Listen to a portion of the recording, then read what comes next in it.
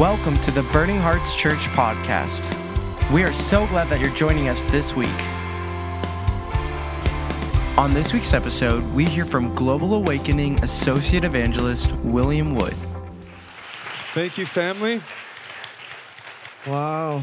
Before we get started, let's just take a moment. Let's just go before the Lord in prayer and I want you to, in your own way, just invite him to come into this service this morning. So, Father, we just invite your spirit, your presence to come and just rest upon us, Lord. You love to be invited by your children.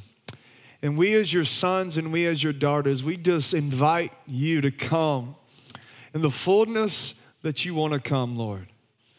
Lord, we give you permission to open up our hearts this morning and go as deep into our hearts as you so desire, God. Because it's our heart and it's our desire to want what you want for us, Father God, and to go after the things that you have designed us to go after, Father God, the good works that you prepared beforehand for us to walk in, God. We want to have a full revelation and understanding of those works that you have called us to live according to, Father. Lord, I just ask that you would even manifest yourself in a way that we've never seen nor experienced before. The Word of God says in Hebrews that faith is the conviction of things not seen. So it's when we posture our hearts in a place of faith, expecting what we have never seen before, that's a true expression of faith. It's no longer faith if you only expect what you've already seen. And so, Lord, this morning we posture our hearts to expect creative miracles, to expect you to come in a way that we've never in our lives experienced nor seen before, Father. If Moses' face could be illumined with a glory, then I want this room this morning to be like it was with Jesus on the Mount of Transfiguration, where his entire being was illumined with the glory of the Father. Oh, Lord, I just wonder what this service can look like if we all came with a place of expectancy. Expecting heaven to be real in this room. Oh. Just take a moment. Just allow your mind to settle. Allow your heart to settle. To come to a place of peace and attention into the person of Jesus. Amen and amen and amen. I'm just so excited to be here. And like Pastor Jana mentioned, we will be doing a healing service tonight. And so I just encourage you, if you need healing in your body or you know someone that needs healing, just bring them. A couple of months ago, we had a guy in one of my meetings. He was paralyzed on one side of his body for over 10 years. He had a $100,000 leg brace that allowed him to be able to walk without crutches or without assistance, outside assistance. Well, the power of the Lord began to touch him in the meeting. He comes to the front. Not only was his leg paralyzed or partial paralysis, but that was his left arm. His left arm was withered in a sense. He couldn't move it. So he comes up and he's worshiping and he goes to lift his hands and he realizes both hands are lifted, Both hands are lifted and he's praising Jesus and he looks down at his leg and he's like, well, I'm just going to take my leg brace off and see what's happening, And so he takes his leg brace off and he throws it down and he realizes the paralysis in the leg is gone and he realizes he can walk normal now. Come on, for the first time in 10 years. Wow. Well, 2 weeks later, I was ministering at a church, and I didn't realize it, but it was his home church. And I'm ministering, and right before the service, he comes up to me. He says, you recognize me? I'm like, yeah, I recognize you. You're walking normal. It's like nothing ever happened was wrong with you. He says, well, tonight when you go for impartation, you start praying for people. I'm going to be your catcher tonight. When people start falling, I'm going to be right there. I'm going to catch them. I'm like, come on, man.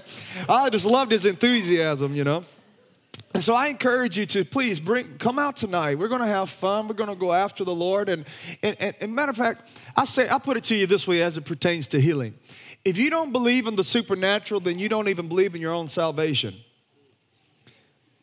Think about it. You were born again. Have you thought about that? If God no longer heals, if God is no longer supernatural, then none of us can be saved. Think about it. You know, the beauty of the cross is he didn't just pay for your sins, he also paid for your healing. That's the reason you all throughout the Gospels, you see Jesus forgiving sins and healing. Well, they go hand in hand. What did Jesus accomplish on the cross by his blood? Forgiveness of sins. What did he demonstrate going to the cross? Healing of people's bodies. So forgiveness of sin and healing of natural physical body goes hand in hand. It's the same. It's both sides of the same coin.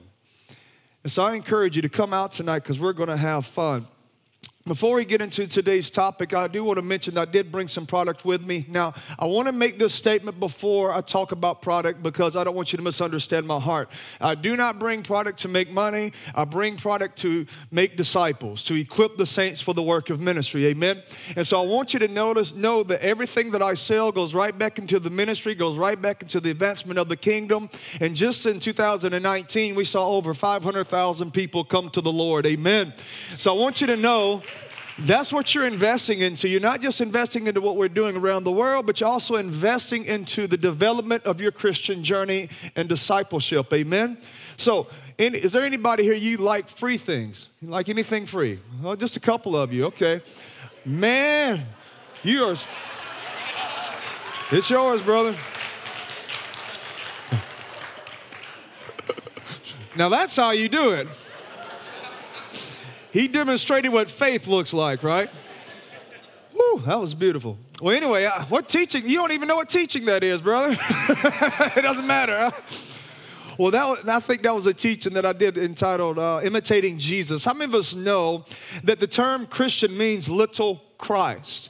And every single one of us that is a born-again believer, we are here to reveal the person of Jesus Christ on this earth. As a matter of fact, in Genesis chapter 1, it says, God created you in his image. And so why did he create you in his image? To be an exact representation of him on earth.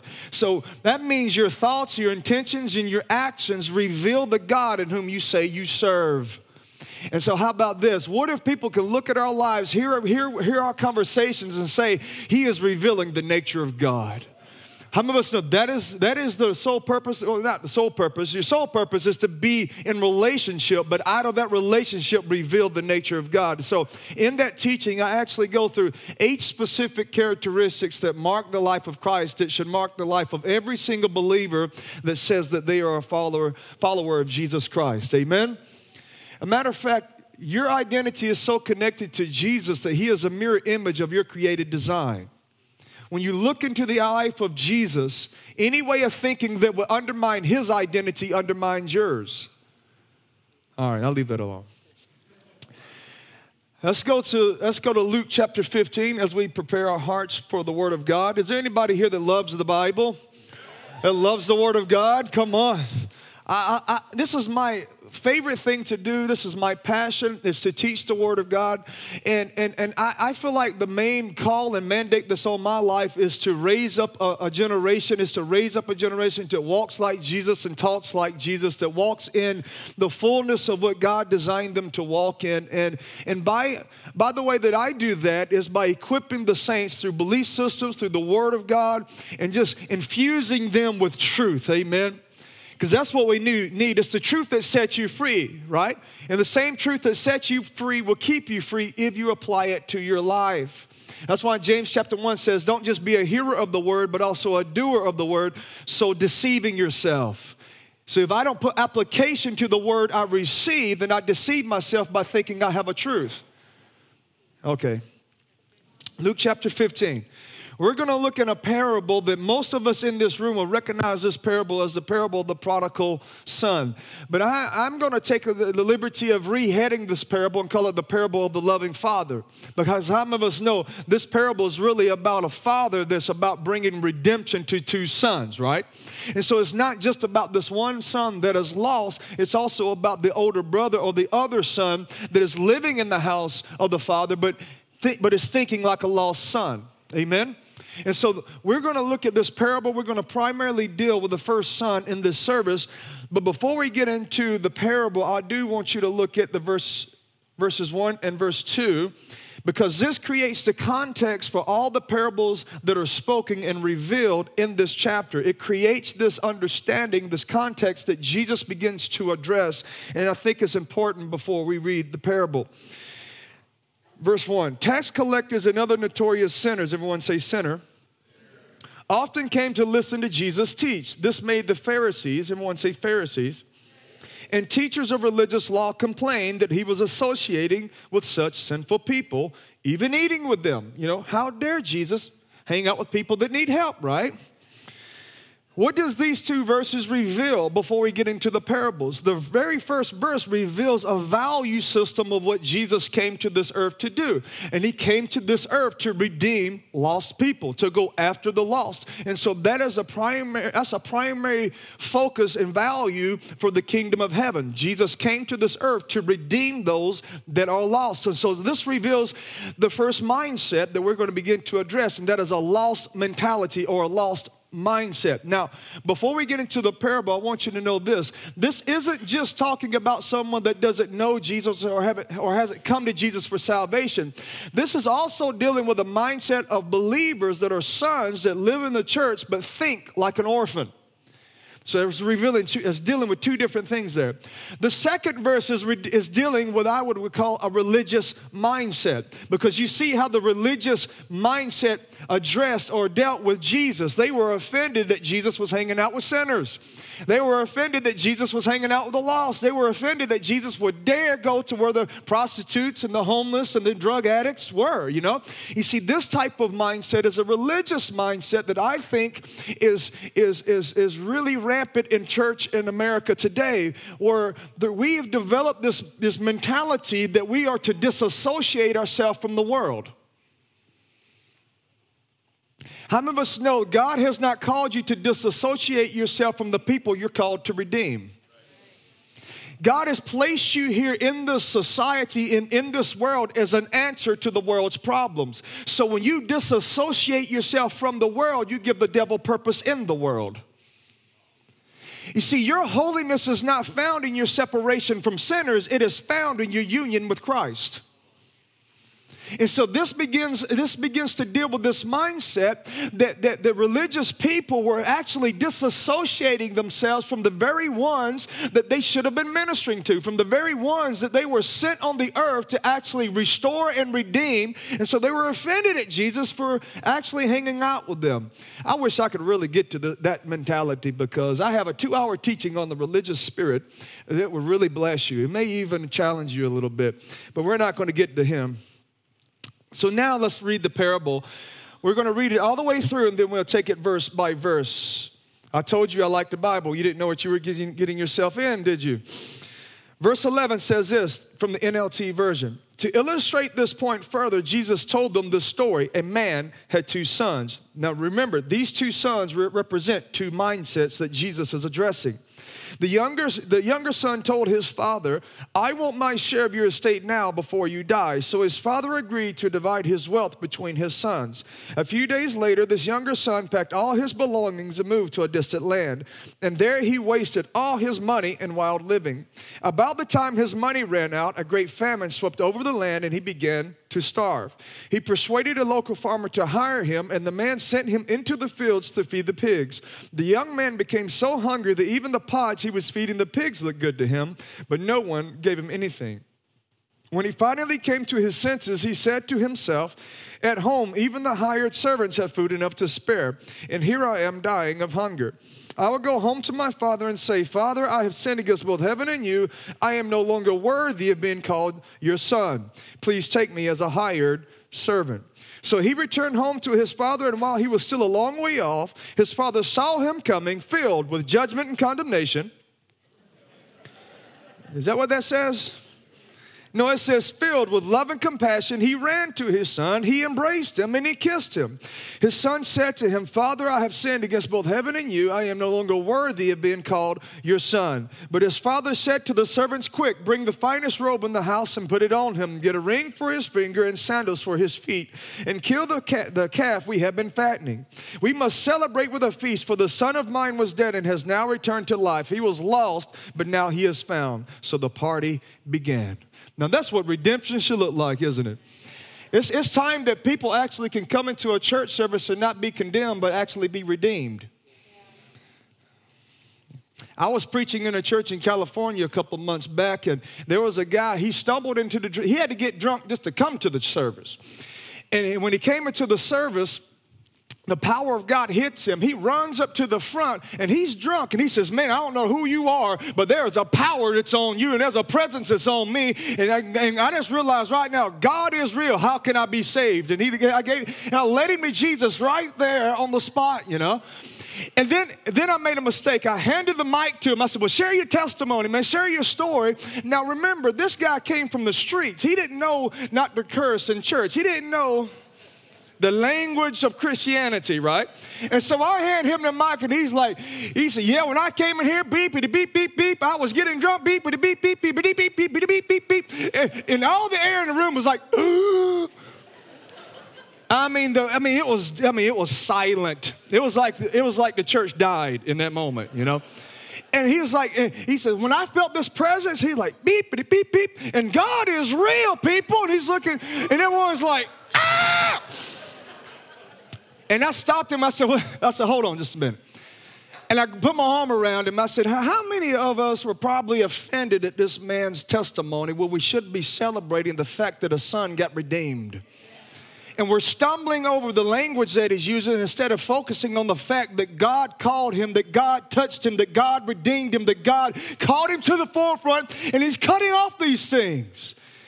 You see, we need to stop being offended at sinners when they sin. They don't know any better. That's why they need you to role model Jesus to them so that they see another set of value systems, which is not judgment and condemnation. Anyway. Do you see that this first son represents that first mindset that I was talking about? Now, I want you to pay attention to this older brother or this older son in here. It says, meanwhile, the older son was in the fields working. When he returned home and heard music and dancing in the house, and he asked one of the servants what was going on, your brother is back, he was told, and your father has killed the fattened calf. We must celebrate because of his safe return. The older brother was angry and wouldn't go in. You see the mindset? This is the religious mindset. He was angry and wouldn't go in. His father came out and begged him, but he replied, all these years I've slaved for you and never once refused to do a single thing you told me. And all that time you never gave me even one young goat for a feast with my friends. Yet when this son of yours comes back after squandering your money on prostitutes, you celebrate by killing the fattened calf? His father said to him, look, dear son, you have always been by me, dummy, and everything I have is yours. We had to celebrate this happy day, for your brother was dead and has come back to life. He was lost, but now he is found. Do you see the mindset of this person? He is a son that's been in the house of the father all the days of his life, and yet he never knew the value system of the father. He never even knew his rights as a son. He was offended at the redemption of his brother, and he was offended because he was celebrating his redemption. You see, that's a religious mindset. They always get offended at when God blesses somebody else. Anyway. And he goes to the father, he's like, all these years you see, a religious person lives their life as if God is indebted to them. He says, all these years I've been doing this and I've been doing that. You never once gave me even one young goat. And the father was like, dude, you lived in my house all the days of your life. Everything that I have is yours. If you wanted a cow, go kill it and have a party. Like, why are you complaining because I chose to celebrate my son that was lost? When you have been a son and been with me all the days of your life, you should be having celebration with your friends anyway. So why are you offended? You see, a religious person always requires God to do everything for them. They don't realize that God wants to do things through you, not for you. Anyway. That's a side note. So let's pick this up in verse 1. I love picking on that other brother. Verse 11 says this. To illustrate this point, further, Jesus told him a story. Now, he's creating a picture. He's creating a scene. He's creating the story. Now, I want you to picture the story and what he is communicating. This is how I study the Bible. This is how I receive revelation, is I actually put myself into the story itself so that I can see not just what's written, but what's hidden. So he can pull me into the scene and I can see how I would respond if I was the one in the conversation. And so Jesus told them the story, and he said, a man had two sons. Do you realize Jesus is revealing another value system? It does not say a man had two sinners. It says a man had two sons. So what does this reveal about Jesus? This reveals that when he came to this earth, his main objective was not to save sinners. It was to redeem lost children. I thought that was a good point. It really blessed me. This right here creates a new set of lens in which you and I should interpret life through. Let me ask you, when you look into the world, when you look into society, do you see sinners or lost children? Because if you see sinners, then you will disassociate yourself from their redemption. But if you see a brother or a sister, that's the reason he says a man had two sons. Because Jesus is trying to connect the religious person to the lost. And he's trying to get the religious person to see that the lost individual is actually their brother and sister. And so Jesus is trying to get them to see, no, you should stop disassociating yourself from them. They're actually your brother and sister. And if you would put a new set of lens on where you no longer see them as sinners, but you actually see them as children that don't know their father. And so now you can actually come along beside your brother and sister and bring redemption. Amen. And so this is what Jesus is addressing in this parable. He's creating this paradigm and connecting the religious to the lost. And he's trying to see, no, we're family, which creates another dynamic. Everything that God does is done through the context of family. The culture of heaven is family. That's why when we get into heaven, you're not going to have the Methodists over here and the Baptists over here. No, we're going to be all together celebrating the lordship of Christ as brothers and sisters, right? Because that's the context and the culture of heaven, is that it is family. A matter of fact, the creator of this universe has so divinely designed your significance to the point where your significance can never be found outside of the context of family in your life. Let me say it a different way. My significance is divinely connected to your purpose in my life. But yet we look at the message of sonship, we look at the message of identity, and we kind of process it through the Western worldview. The Western worldview focuses on the individual. The biblical worldview focuses on the people. You see, we have this understanding of sonship through this Western worldview, and what it's doing is raising up individuals and not brotherhood. It's raising up individuals that say, I know who I am, but they're not concerned about anybody else. You see, when you are focused on yourself, you can live according to a false maturity. How many of us have family? How many of us have family members that every time you get around, it causes things to come up inside of you that you didn't know you were dealing with? Just the way they walk, you just kind of want to slap them. You know what I'm saying? You see, through the Western worldview, if you become an individual focus about just you, all of a sudden, you begin to live according to this false maturity because you dislocate yourself or disassociate yourself from the context of family. And now, because you're not in family, you don't see the flaws that are hidden. But the beauty of family is that family doesn't expose each other's weaknesses. They're actually there to cover them. Why do you think the Bible says love covers a multitude of sins? It doesn't cover sin so that you can continue in it. It actually covers it so that you can deal with it under the protection of love. You see, when we live in the context of family, I don't look at your weakness as an opportunity for me to expose you. I look at your weakness as an opportunity for me to cover it and bring redemption. What if the enemy was able to see our weaknesses because our family members are exposing them instead of covering them? Oh, man, this is good news, man. Am I too Pentecostal? I'm sorry. the Bible's in me just like fire in my bones, and I get to talking about God. I can't help myself. He's irresistible, and he's just in me. It's just pulsating, man. But I'm trying to get you see a context, a culture of heaven that Jesus is revealing. No, we're interconnected with one another. We're divinely connected to one another, and we need to value each other and know and understand. I'm here to cover you, and you're here to cover me. I'm here to strengthen you, and you're here to strengthen me. That my purpose is divinely connected to your role in the advancement of the kingdom of God in my life. That's how significant that you are, is the body of Christ is incomplete without you. That's how significant you are. So why would you even desire to be someone else? Do you realize when you desire to be someone else, it's a sin against your own design? You see, every single one of you are born an original, so don't die a copy. Anyway, I thought that was a good word. It goes on to say this. The younger son told his father. It says the younger son told his father. And this is what he tells him. And this is what establishes a lost mentality or a lost son mentality in your life. He comes to the father and says this, I want my share of your estate now before you die. Do you see what causes him to become a lost son? He begins a statement with I want. Whenever you begin a statement with I, you've chosen your will.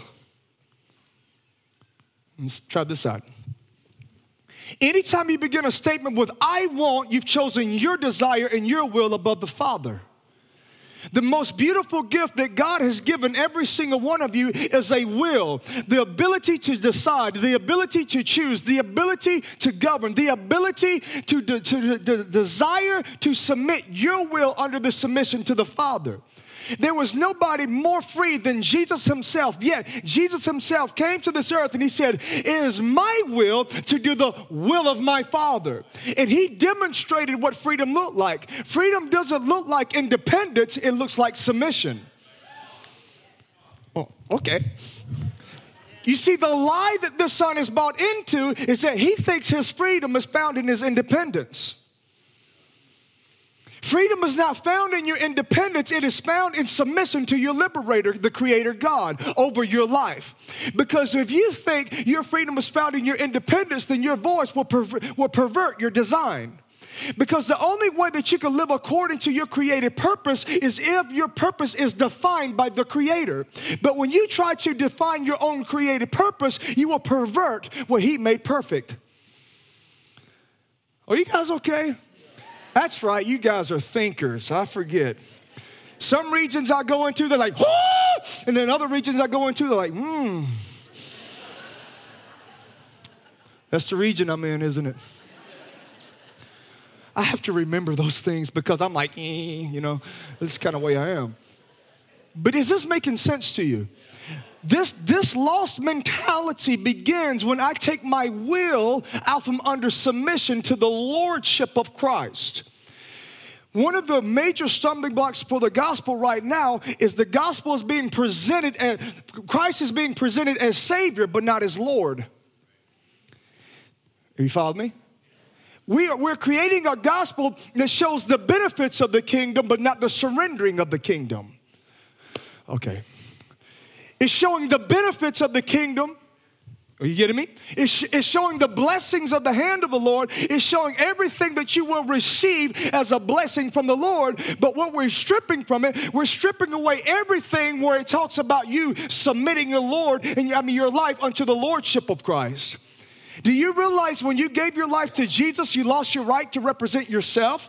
Because not only is Jesus your Savior, He is the governor of your life. He is the Lord of your life. That means you have chosen to say, I submit my desires, I submit my values, I submit everything that I am under the lordship of my Creator. And now I am on this earth not to represent myself in Jesus' name, but I'm actually here to represent Jesus. But this Western culture has created a gospel that makes Jesus formed in man's image instead of man being formed in his. Because this Western mindset is developing a gospel of blessing that gets you to see the hand of the Lord, but not the face of the Lord. Are you guys okay? Oh, yeah, you thinkers. That's right. Are you seeing this, family? Do you even realize that before Satan was Satan, he was an angel of light? And do you realize that even the angelic hosts in heaven have a will? Okay, you don't believe me. Okay, let's look at Isaiah 14. I'm going to show you something about Satan. Before Satan was Satan, he was an angel. He was an angel of light called Lucifer, right? And where do you think he dwelled? Where do you think he lived? He lived in the very kingdom that you and I abide in. So why do you think he's always attacking you according to the things that the Bible says about you? Because he knows the inheritance you have. He knows the benefits you have. He knows the power you have. He knows the authority that you have. That's why he's constantly trying to convince you that you don't have it. Because he came from there. Isaiah 14 says this, verse 12. How you have fallen from heaven, O shining star, son of the morning. You have been thrown down to the earth, you who destroyed the nations of the world. For you said to yourself, did you get it? What did he do? He said to himself. Anytime you say to yourself, now you've chosen your voice as the creator and the definer of your created purpose and value. He said to himself what he didn't realize when he started saying to himself became the judgment of his own existence. Now, let me see what he says. For he said to himself, I will ascend to heaven and set my throne above God's stars. I will preside on the mountain of the gods far away in the north. I will climb to the highest of heavens and be like the Most High. All these I statements, in essence, what was he doing?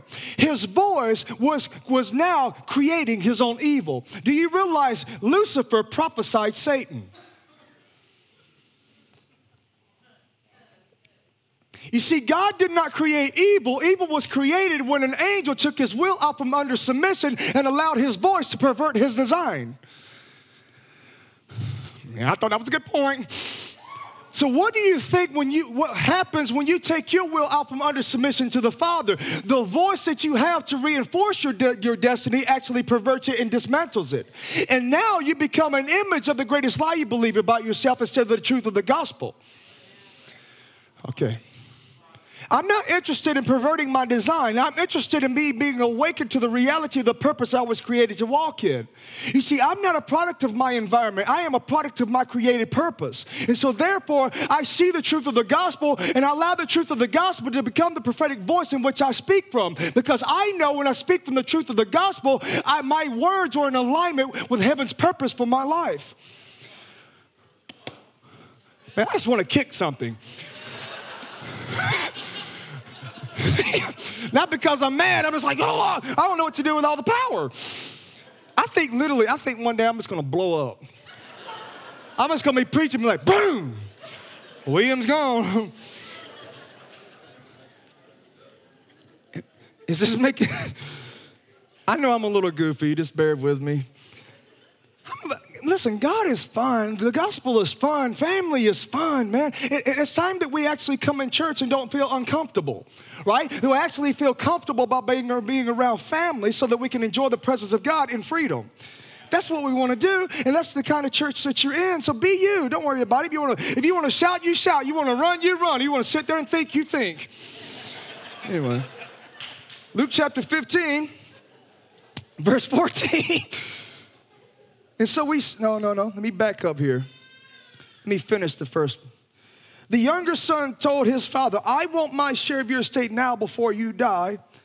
So his father agreed to divide his wealth between his sons. Now, why did the father agree to divide his wealth between his sons? God is not interested in controlling you. God is not interested in having slaves. He's interested in having sons. And so even though he understands, no, this is not a good decision, he is not interested in controlling the son to remain in the home because forced love is rape, not just forced sex. You hear me, family? God is not going to violate your design. He's not going to violate your will. He's not going to pervert what he's made holy. And so he's not looking to control you. And so what does he do? He doesn't actually give the son his inheritance. He gives him a resource. Oh, boy.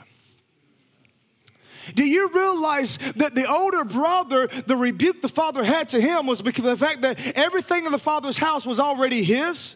Right? In other words, both of these sons already have access to everything in the father's house. But what this son doesn't want, he is not interested in access to the father's house. He wants ownership of it. He actually wants to take the blessings of the Lord. He actually wants the inheritance of everything that's in that kingdom, and he wants to be able to be the governor of those things, because now he wants to be the one that decides what to use and how to use it and where to go and what to do with it, not the father. You see it? You see, this type of mentality lives for the hand of the Lord, but not the face of the Lord. Do you realize that he chose a resource over a source?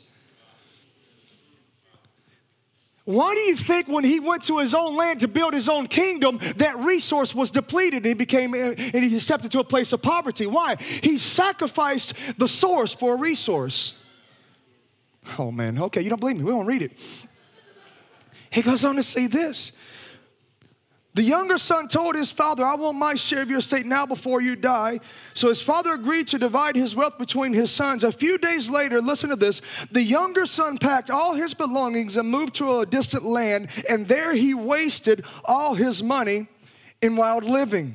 About the time his money ran out, a great famine swept over the land. You see, about the time his money ran out, about the time his resource ran out, about the time that he thought he was connected to the unlimited resource, about the time he came into the awareness that he no longer had access to the kingdom in which he left from. That's why you can come into a service right here, God can touch you and you'll be good for about 3 months. But if you sacrifice his lordship in your life, you begin to operate according to the hand, but not according to the face. And all of a sudden, you choose a resource over the source of the Father. You see, this son is still living his life as if he has an unlimited provision. He doesn't yet realize that he is depleting his bank account. And so now he goes to this land, which becomes a land of false liberty. Why is it a false liberty? Because he has bought into the lie that his freedom is in independence. You see, not only did he want his ownership of his life, he wanted to build his own land because he didn't want the Father to have oversight.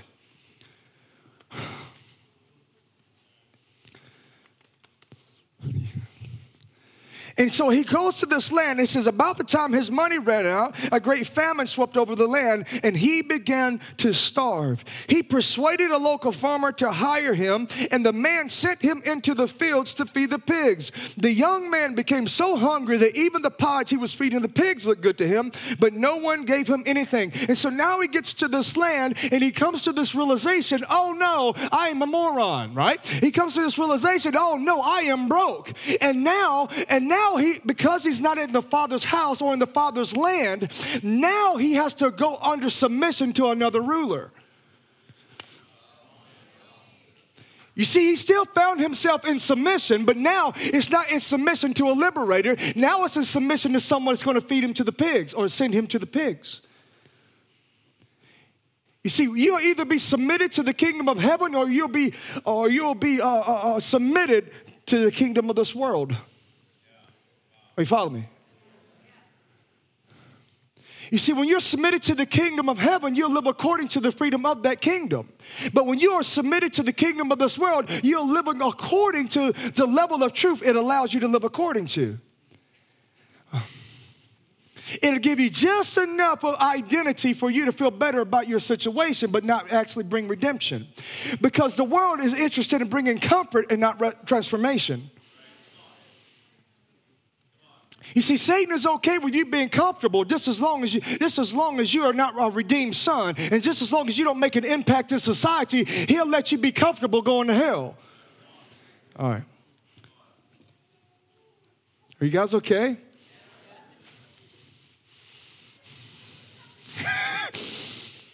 And so this son, he gets in, he comes to this realization, now I'm having to submit myself to someone that doesn't have my interest in mind. And now, and this person, this ruler isn't even feeding him. So now he finds his life, and the substance of his life is based on the goodness of people around him, because it goes on to say, and no one was giving him anything to eat. What was this creating in him? A welfare mentality.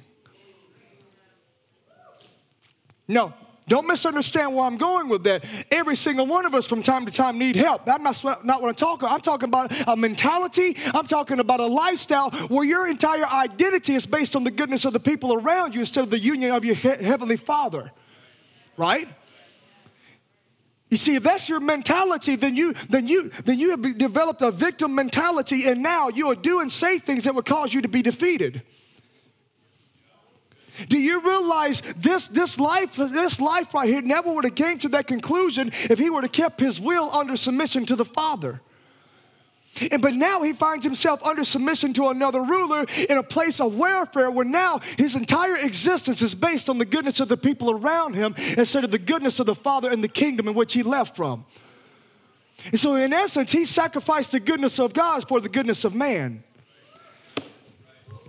Man, I feel like boxing. Did you get that? Don't sacrifice the goodness of the Lord for the goodness of man, because when you do that, then you sacrifice the favor of God for the favor of man. And the favor of man is based on your performance, but the favor of God is based on what Jesus has done. You see, when you sacrifice the goodness of God for the goodness of man, what people do for you is based on what you do for them. And so you have to perform to be okay. Okay. I'll leave that alone. It goes on to say this right here, verse 17. I hope this is stirring something up in your heart, family. I mean, these truths have set me free. These truths have helped me so much. But listen, God has been dealing with me over the past 2 years about my will and not being under submission. So I'm dealing with two different mindsets. Those that don't know Jesus as Savior and Lord, and those that do know Jesus as Savior but not as Lord. All right. Luke chapter 15, right after, he says this. When he finally came to his senses, how many of us know that this is not repentance? It's just him coming to the realization, I'm a moron. I shouldn't have gone out and did this stuff. I shouldn't be over here in this life. I shouldn't be eating with the pigs. It's not repentance, it's just rock bottom. That's what this is. This is nowhere else to go, so I go to Jesus. We all know people like that, right? I was that person. I grew up an atheist and a drug addict, and the only time I went to Jesus is when he appeared to me. Rock bottom. This is not repentance. This is just rock bottom. This is just no other place to go. And so what does he think to do? I just go back home. But I want you to pay attention to what he does. Now, he took his will off from under submission, so now he is accustomed to following his own voice. I am saying some things that'll change your life, family. I want you to pay attention to what he says to himself.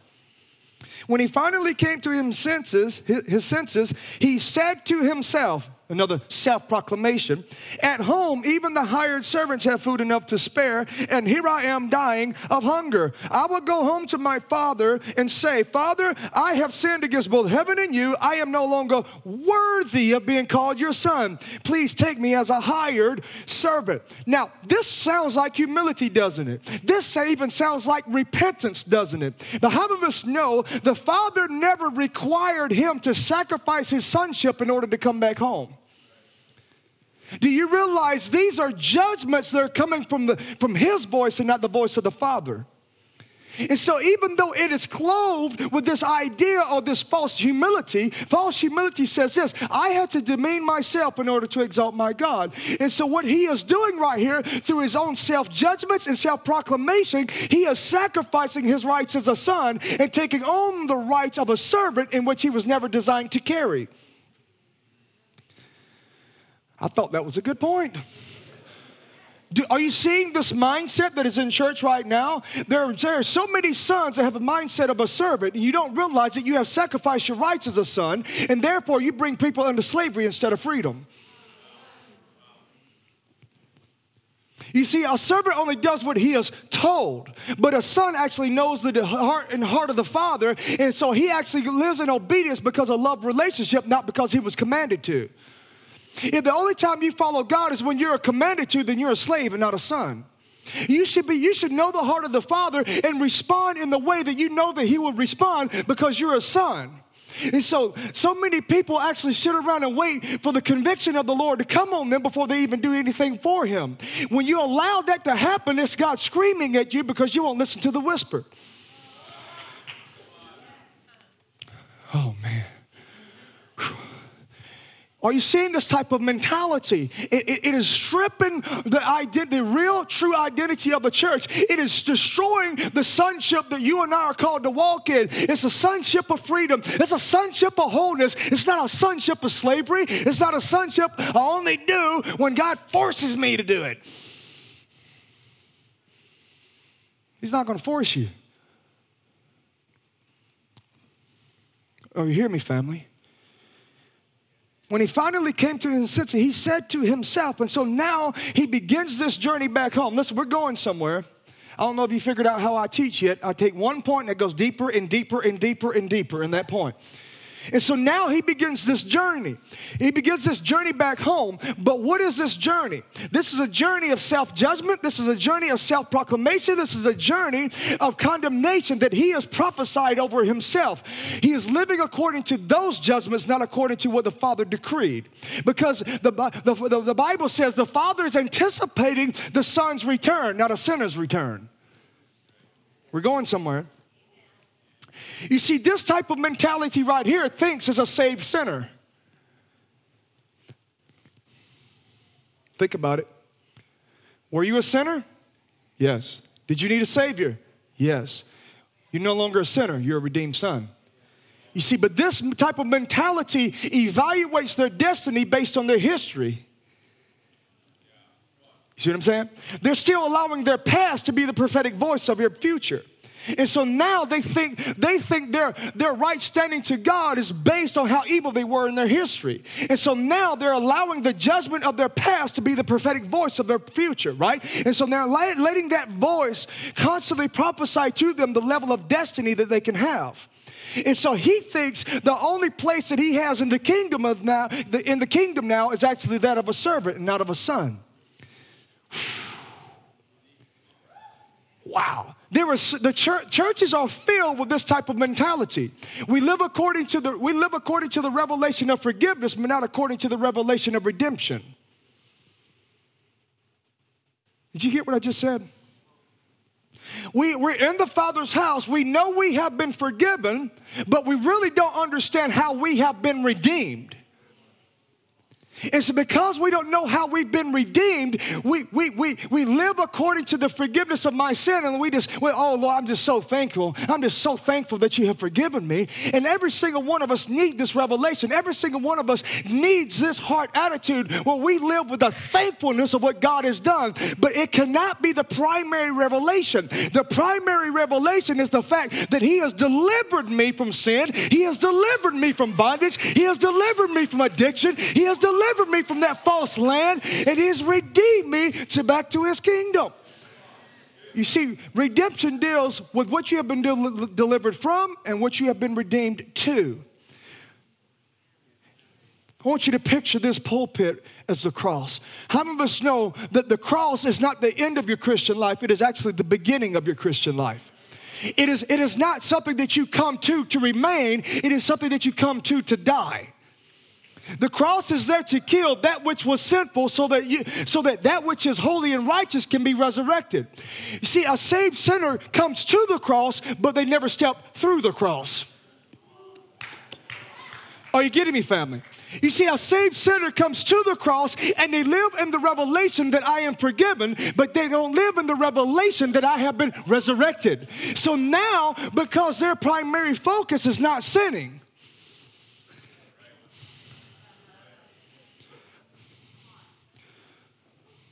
I don't spend my life being concerned with sinning because I have a new nature, which is righteousness, which is holiness.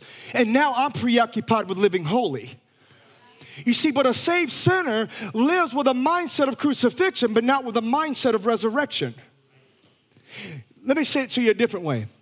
Most of us, when you say yes to Jesus, you come through this cross. But most of us, our mindset is still here and not here. And what happens is when my mindset is here, then I am empowering Adam in my life and not Jesus. And if I am empowering Adam in my life, then I'm empowering disobedience to live. And if I'm empowering Adam in my life, then I'll live according to his defeat instead of the victory of Jesus Christ. And so what happens, even though God has delivered you from an encounter, and he's delivered you out of something, because your mindset or belief system didn't transition with the deliverance, what happens is now your way of thinking takes you back into what God delivered you out of.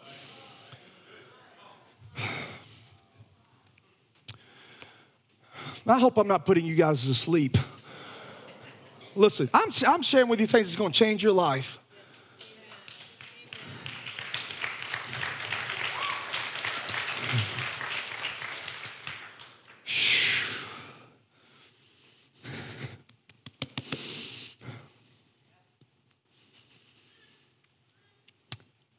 And so this son, at home, he said to himself, even at home, the hired servants have food enough to spare. I have sinned against both heaven and you. Please take me as a hired servant. Now, I want you to pay attention to verse 20 here. I have 2 minutes, and I'll let the captives go. But there's no other service after this. I'm just saying. Luke chapter 15, verse 20. And so now he has began this journey back home, and he's living according to his judgments and his bondage and his own self-proclamations and his own perversion of his destiny, right? And he gets to the father, and so he returned home to his father, and while he was still a long way off, his father saw him coming. Now, if the father saw him coming from a far way off, that means the father was anticipating the return of a son, not the return of a sinner. Now, I want you to pay attention to something. He saw him coming, and he says this, filled with love and compassion, he ran to his son. There's 3 things. He ran to his son, he embraced him, and he kissed him. And so now we see this father, he is waiting for his son to come over that horizon, and he's looking for that son. He's not looking for that sinner. He's not looking at the judgment. He's not looking at the condemnation that he's put on himself. He is looking through those things, and he's looking to the redemption, to the restoration of his son, and he's like, well, I can't wait until he gets here, and he goes. Why does the father run out of the house to get him? Because he was not about to bring that son into his house with the lies that he's believed about himself.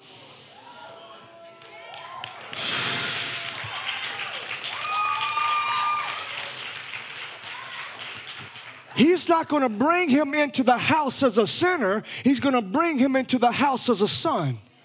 You see, what a religious person would do would have brought him into the house and rebuked him in front of everybody and called it restoration.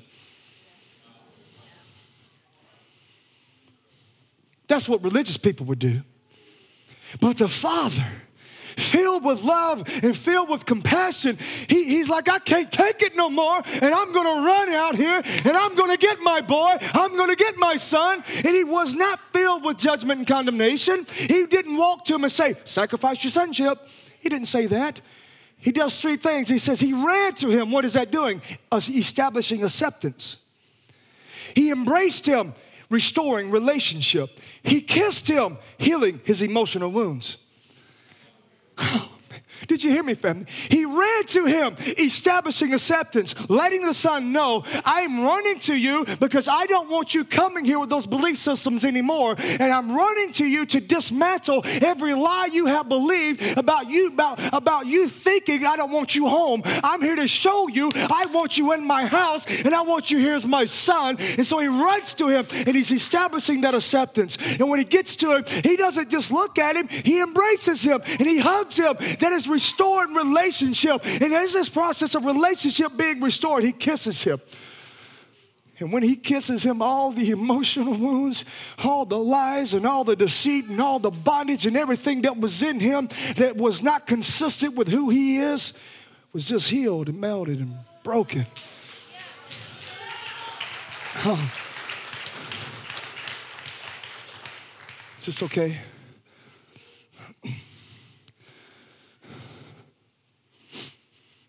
And he's standing there with his son. Listen, I promise you I will end this. And as he's holding his son and as he kissed him, his son said to him, because sometimes we don't know what to do when we get in the house of the Father. All we know to do is recite what we have planned to say when we meet him. We have played it over and over and over in our minds for so long that even though we're in the midst of redemption, even though we're in the midst of the love of the Father, and even though he is telling us our real identity, it's so hard for us to get in our mind because we have so recited every lie so much. All we know to do is just to say what we have been planning to say. But I want you to see that the Father did not get offended at what the Son said. His son said to him, Father, I have sinned against both heaven and you. I am no longer worthy of being called your son. But his father said to the servants, he doesn't even entertain the lie. He doesn't even give attention to it. He doesn't even give attention to this lie. He's like, that boy don't know what he's talking about. And he's like, he looks to his servants and he says, quick, bring the finest robe in the house and put it on him. Get a ring for his finger and sandals for his feet. Kill the calf we have been fattening. We must celebrate with a feast, for this son of mine was dead and has now returned to life. He was lost, but now he is found. And he does three more things. He says, get the finest robe in the house. Who has the finest robe in the house, family? He does. The Father. What does this robe represent? The righteousness and royalty of the Father being covered around him. Why is he putting a robe around him? Because he doesn't want him to look down and see his dirty garments. He actually wants him to look down and see the robe of righteousness of the Father and look down and see his identity as royalty. He says, get a ring and put it on his finger. What is that? It's a restoration of position of authority. He says, put sandals on his feet. Servants didn't wear sandals, sons did. Man, I wish I had time to break these three things down and go more in depth to it, but I don't have time.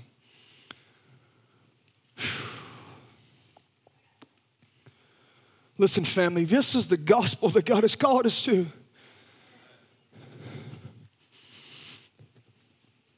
God has called you not just to be in his house, but to be a son. But he's called you to surrender everything that you are. He's called you to surrender it, not because he's forcing you to, not because he's going to control you in it, because he knows it's the best thing for you. Because if you keep going your own way, you keep your will submitted to your voice, you will constantly pervert what he has perfected. And you will constantly destroy everything he has in your life. And you will constantly find yourself in situations in a land and a kingdom you have built. And when you get there, you thought it was going to be prosperous. You thought it was going to be free. But when you get there, you're going to find bondage and defeat every single time. But the Father isn't sitting in heaven building up all these accusations to you. He's waiting for the moment that you come back home so that he can burst through those lies and those deceits and reestablish.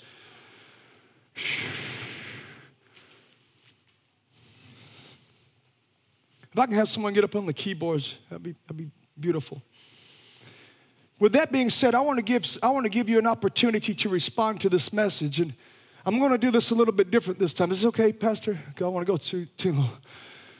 I want to give you an opportunity to respond, and I want to talk to two groups of people right now. The first group of people, you don't even know Jesus as Savior. You probably have never even heard the gospel of Jesus Christ presented like this before. And listen, I wasn't coming this morning to present Jesus only as your Savior. I'm here to present him, as the Bible clearly decrees it, as your Lord. And I want you to understand that when you say yes to him, he is not just your best friend. He is your God. He is your creator. And that means a submission of the will. That means a surrendering of your life. I'm speaking to the second group of people. You are a believer. You've been walking with God for years. But yet you find yourself often, more times than not, taking your will out from under submission to the Father and going and doing your own thing and saying your own words and doing what you desire instead of what he desires. And I want to give both groups of people an opportunity to respond to this message and an opportunity to come as a declaration, as a demonstration, as an example to everybody else to say, I'm here today, in this moment, in this day, in this time, in this hour. I am here to surrender. And so that is you. I just want you to begin to make your way up here right now. This gentleman right here, I see the Lord all over. Just get shoulder to shoulder, all the way down, all the way down. Face me, shoulder to shoulder, just like that, sir. Just wait right here for a few moments. It's okay. You see, the only reason I'm calling people to come up here because there's something about that walk that breaks things off. There's something about the response. There's something about coming up and saying, I'm willing to demonstrate before the face of man my surrender to God. And there's something about that surrender that breaks off fear, that breaks off bondage, that breaks off lies, that breaks off hopelessness. There's something about this walk right here it's going to solidify the stance. It's going to solidify the statement, what you're doing, the surrender that you're doing, man.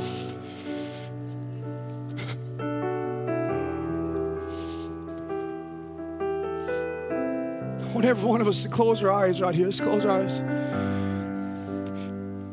I want you to repeat after me with a prayer. And after we repeat this prayer, I'm going to ask the Holy Spirit to fill you. And I believe that some of you are going to be filled with the Holy Spirit, and I feel like some of you are going to be sent on assignment. So let's say this together as a family. Lord Jesus, I acknowledge you as Savior. I acknowledge you as Lord. I choose to submit my will to your Lordship. I turn from my wicked ways. I turn from my own kingdom. And I surrender it to yours. I now acknowledge you as the King of my life, the Savior of my life, the Lord of my life. In Jesus' name.